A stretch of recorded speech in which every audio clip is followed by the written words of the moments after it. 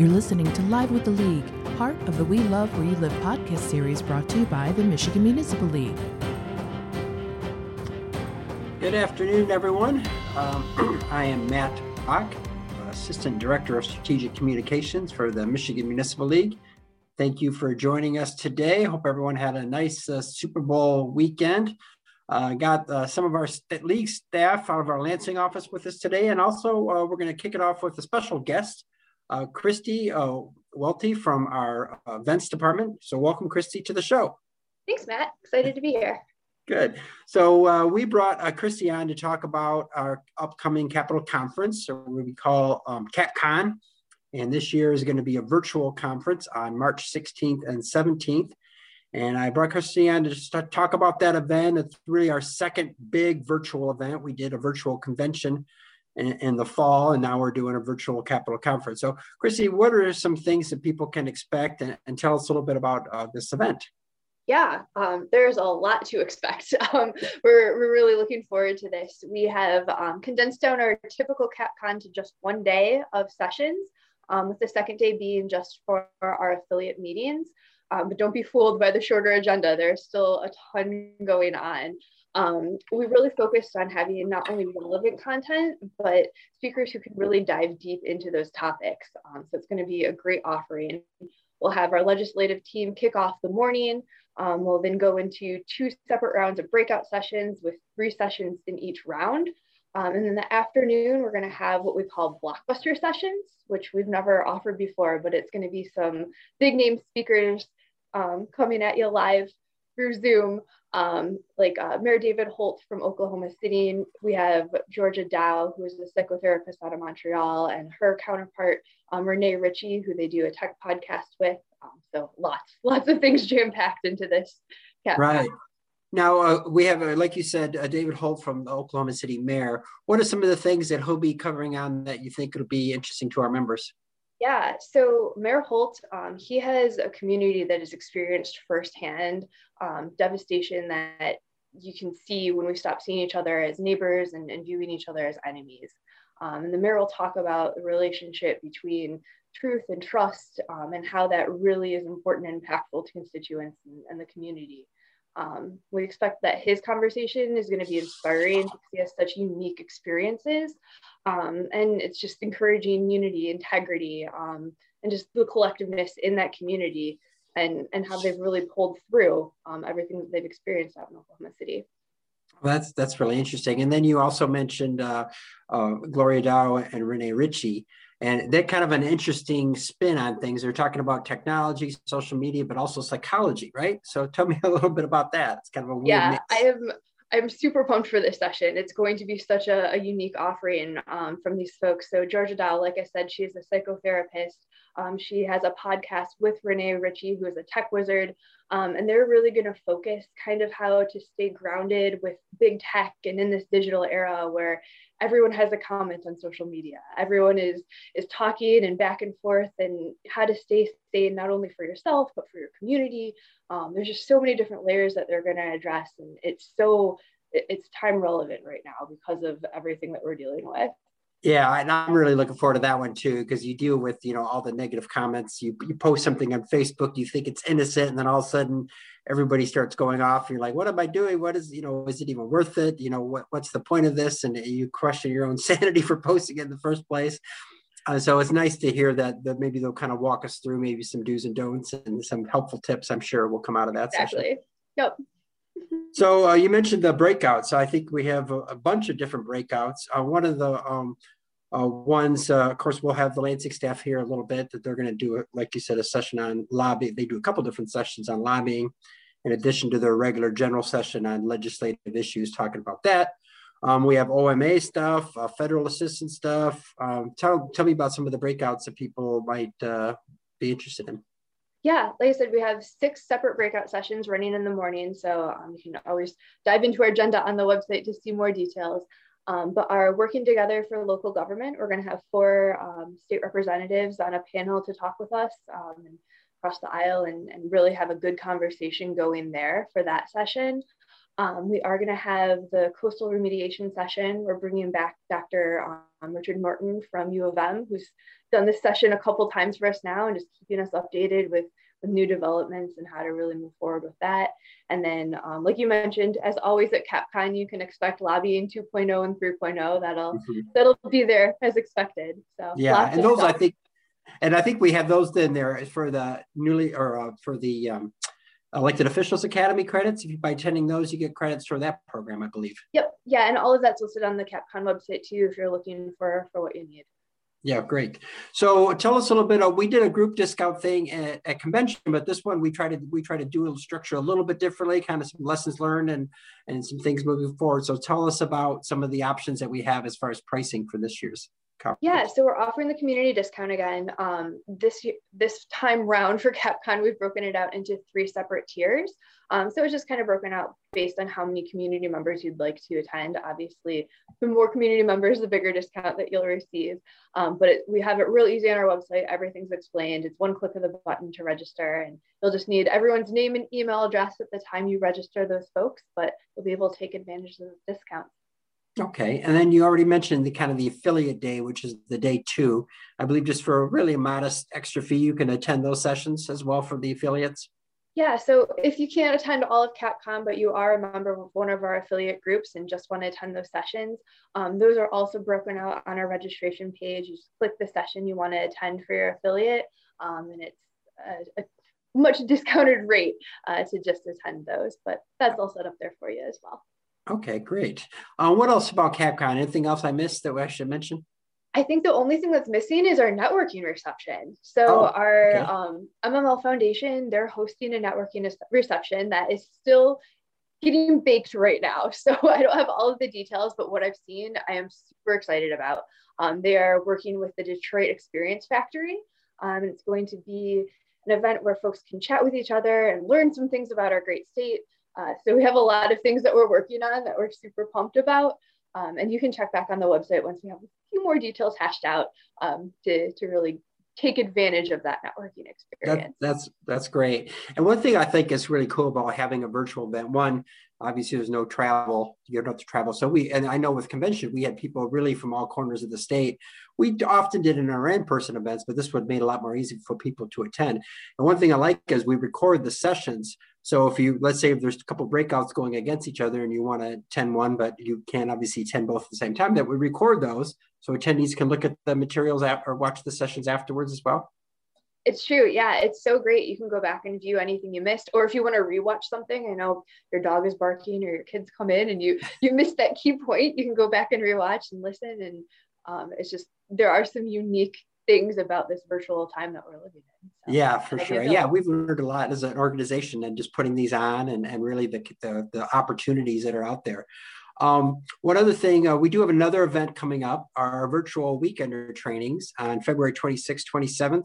Often we do these in Frankenmuth, but these are also going to be virtual. Tell us a little bit about those events, that event coming up.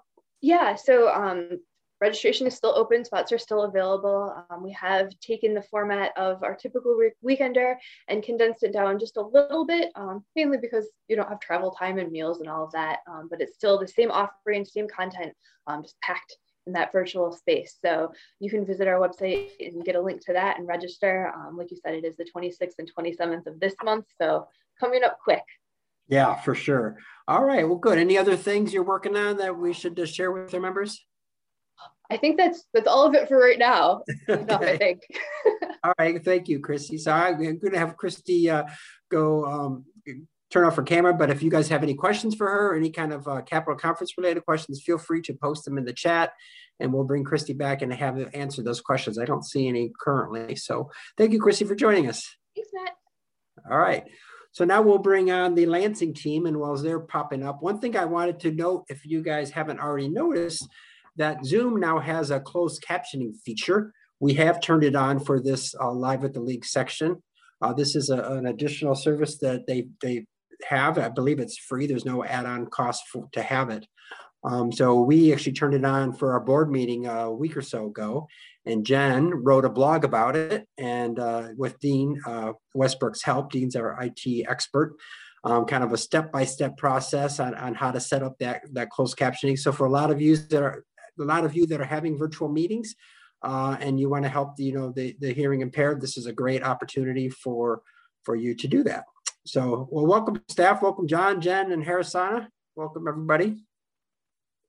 Chris is out west somewhere, so give him a well-deserved break here. So we're gonna wing it without Chris Hackbarth.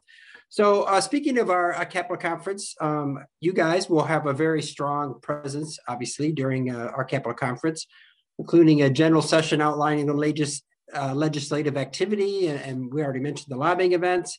And I know, John, one of the things you're really actively following right now is what's happening in DC with the new administration in place. There's a lot of different talks of maybe another stimulus package. Our CEO, Dan Gilmartin, and our board president, Bill Wild, were in DC virtually this week for a fly-in event hosted by the National League of Cities.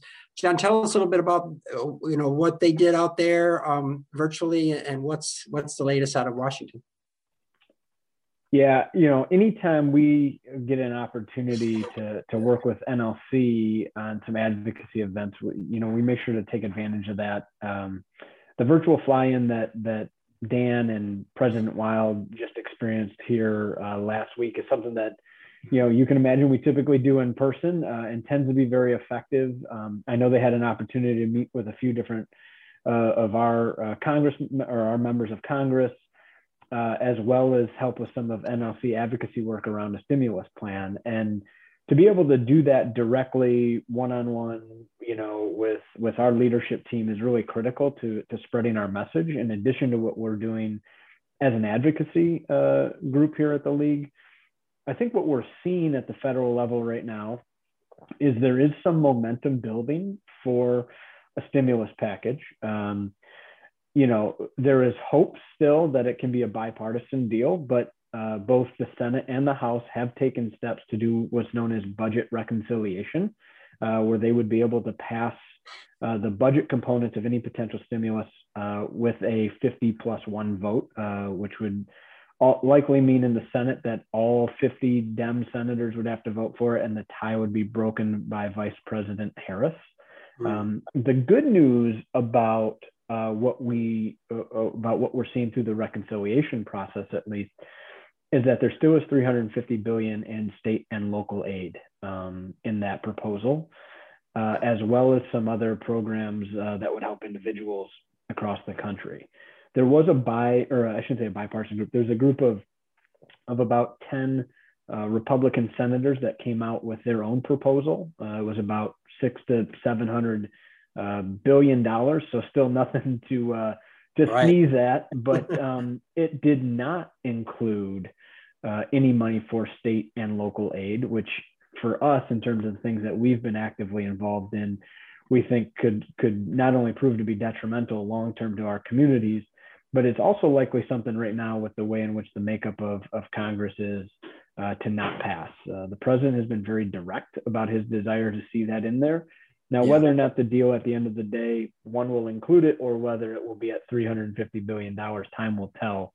The final thing I'll say, Matt, though, is it looks like the timeline we are on is about mid-March. Anything before then, I wouldn't say is unlikely to happen, but the process, if they use budget reconciliation, will take some time. And then mid-March also coincides with the expiration of unemployment benefits. And so they really don't want it to extend beyond that, because you'll get into that time period again where there's a lapse.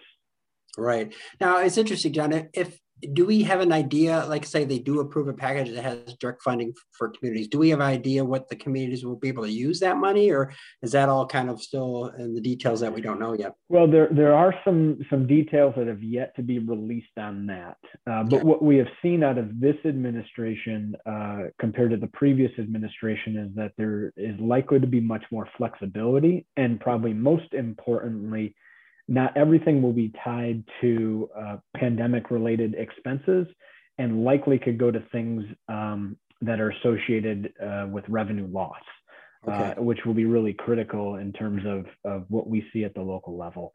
But right now, that's kind of where we're at. Distribution is still part of the conversation. We are still making a push that it makes its way into every community, not just some communities.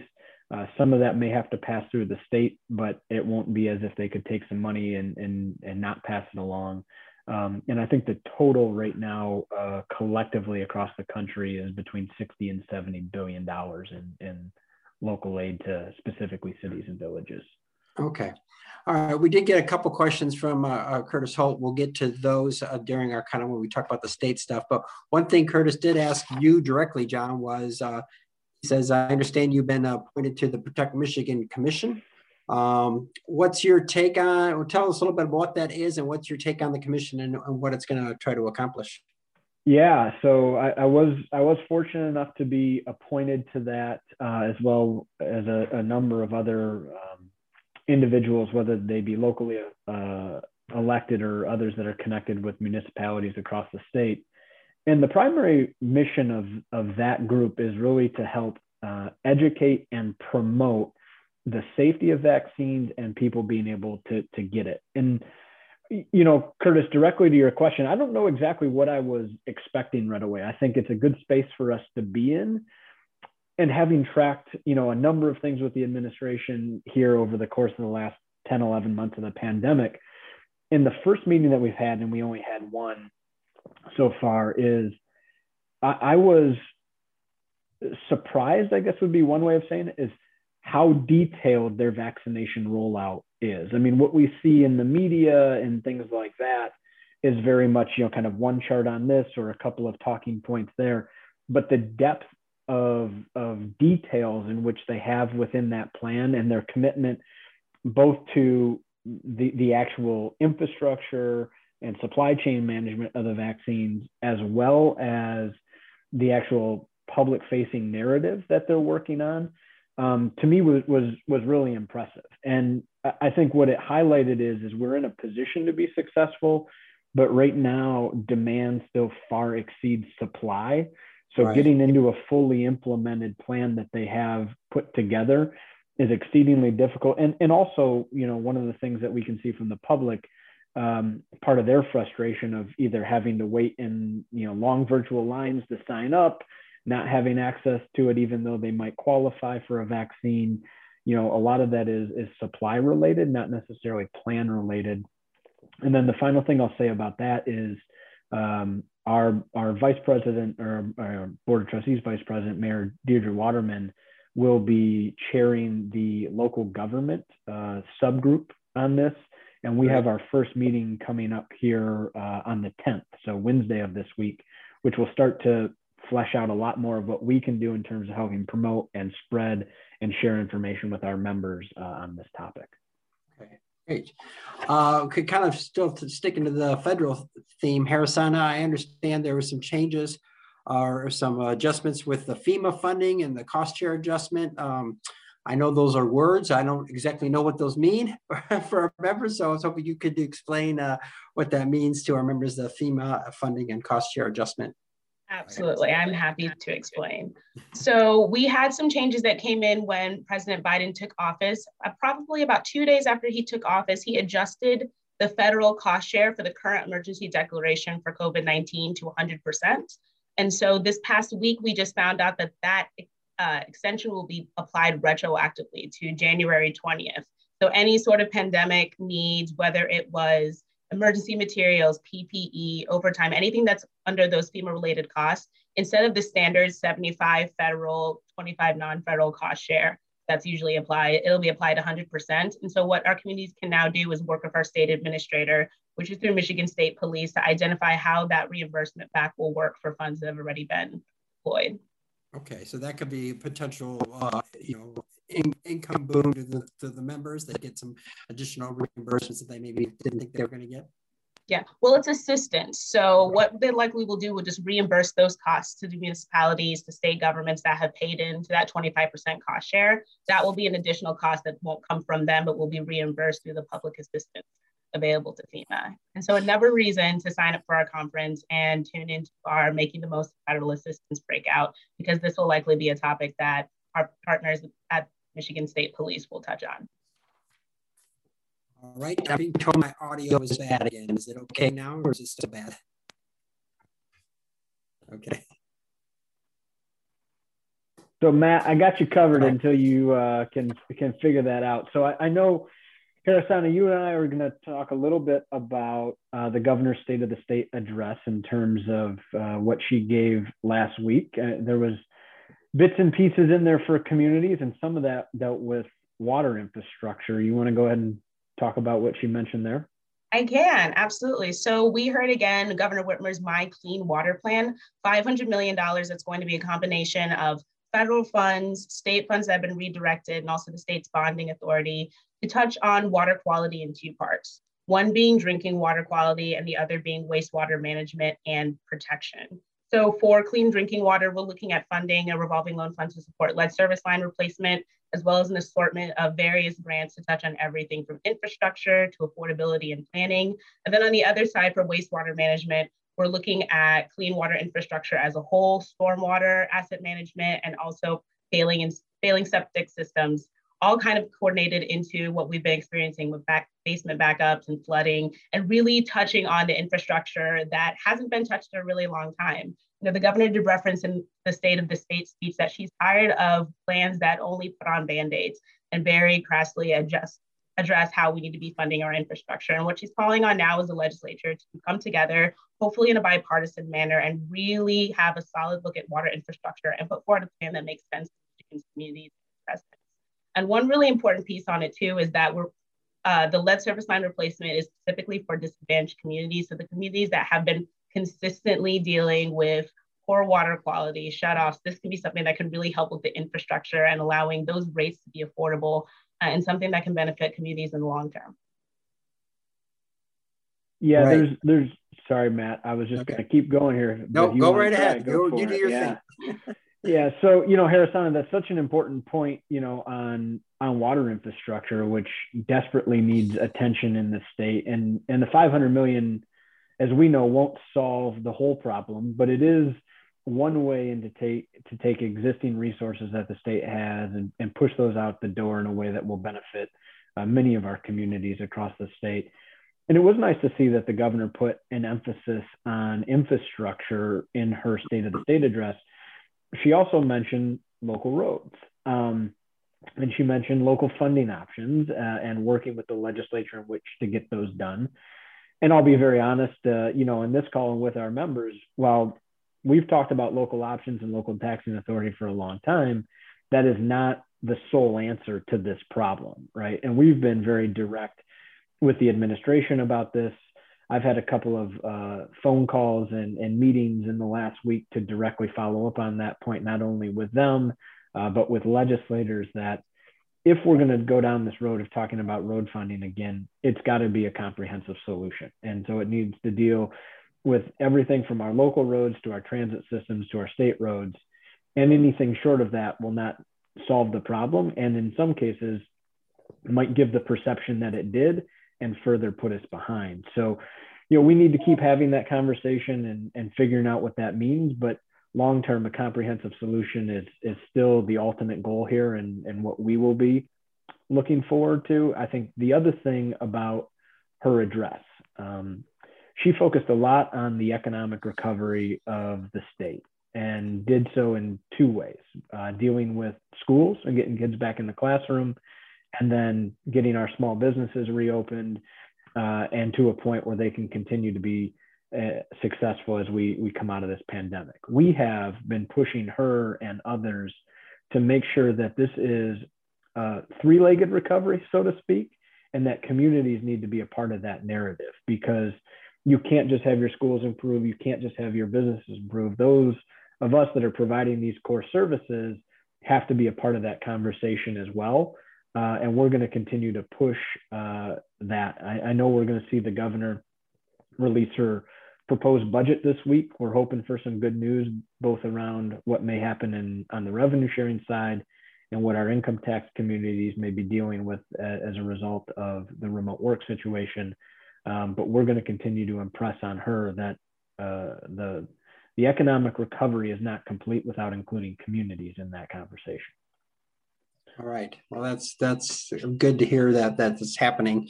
We're talking about kind of a busy time right now with the budget coming up. But Jen, I know you guys have also been busy doing meet and greets with the various new legislators.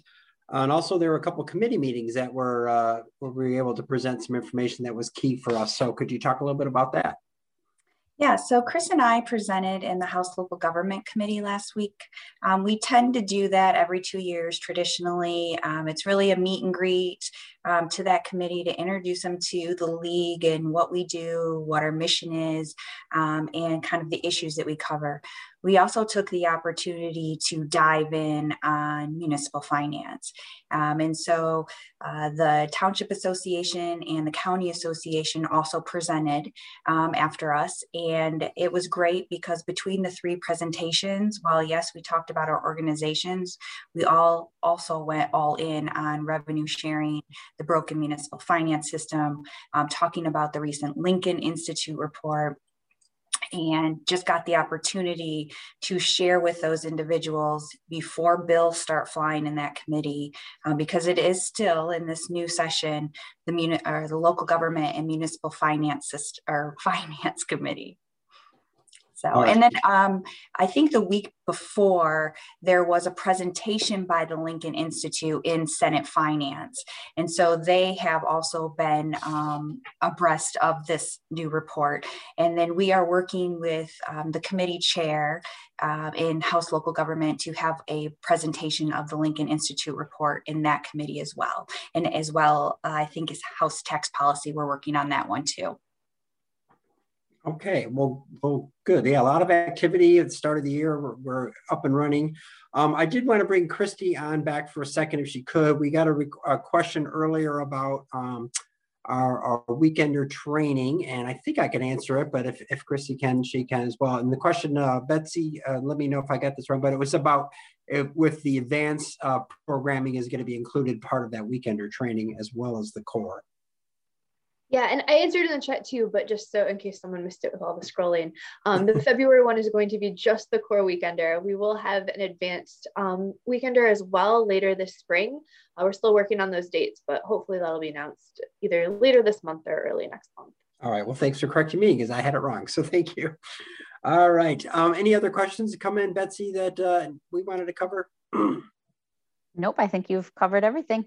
Okay. John, you want to say something else? Yeah, Matt, there was, I think, one question on here. I know Jen answered it in the chat about Senate Bill 46, which is another property tax exemption bill. This one specifically is in reference to broadband equipment.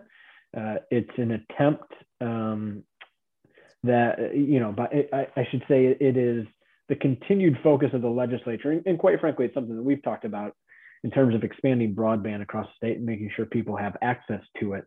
The thought process here is if you exempt them from PPT taxes, then there will be a flood of investment into the market. I don't know that we believe that to be true, nor do we believe in any way that we should put this cost solely on the backs of local government when we know that those dollars are so important to the service provisions that we provide. So we are opposed to that piece of legislation right now. With Chris out of town, it looks like I may be testifying in committee tomorrow. Still working with both the chair of that committee and the sponsor to see if there are some changes that we can make to that legislation. Obviously, when we talk about PPT, we're always talking about figuring out a way to have that guaranteed reimbursement, but also simple things like, well, if we're going to provide them this tax break, what is actually the metrics we're going to measure the success by? So how much expansion have they done? How many more homes have access to it? How many of those homes that now have access are actually signing up and receiving broadband service? And so if they do something like this, not only making sure that we don't have to bear the financial responsibility of it, but doing so in a way that's actually achieving the objectives that we want to see. So those would be the things that we're working on there, but currently as it's written, we are opposed, but still working to find a way to meet all of our objectives, which is ensuring people have access to broadband in this state. Okay, good. Well, thank you. Any other items, Jen or Harrisana, that I missed or we want to talk about? Just mention, Matt, I'm getting a lot of inquiries about date extension to the Open Meetings Act for remote meetings. We are having conversations and trying to get that extended for another 3 months so that those that want to meet virtually until vaccine distribution is more widely available and more people have been vaccinated, that is something that we're currently working on. So I just wanted folks to know that. And the current deadline expires when? March 31st. Okay, so we're trying to get it through the few months. The end of June. Okay. All right. Well, good. Well, thank you, everyone, for joining us today. We do have a couple other events coming up. We mentioned our Capitol Conference, which is March 16th, 17th. You can go to cc.mml.org to find that, all the information on that. We also have on our event calendar on our website the Weekenders we talked about, and also the National League of Cities Congressional City Conference is coming up, happening virtually as well. I believe it's March 10th or 7th to the 10th. So you can register for that as well. I believe we have a link on our website to that. And our next Live with the League conversation is going to be on noon Monday, February 22nd. So until then, thank you for everyone for joining us.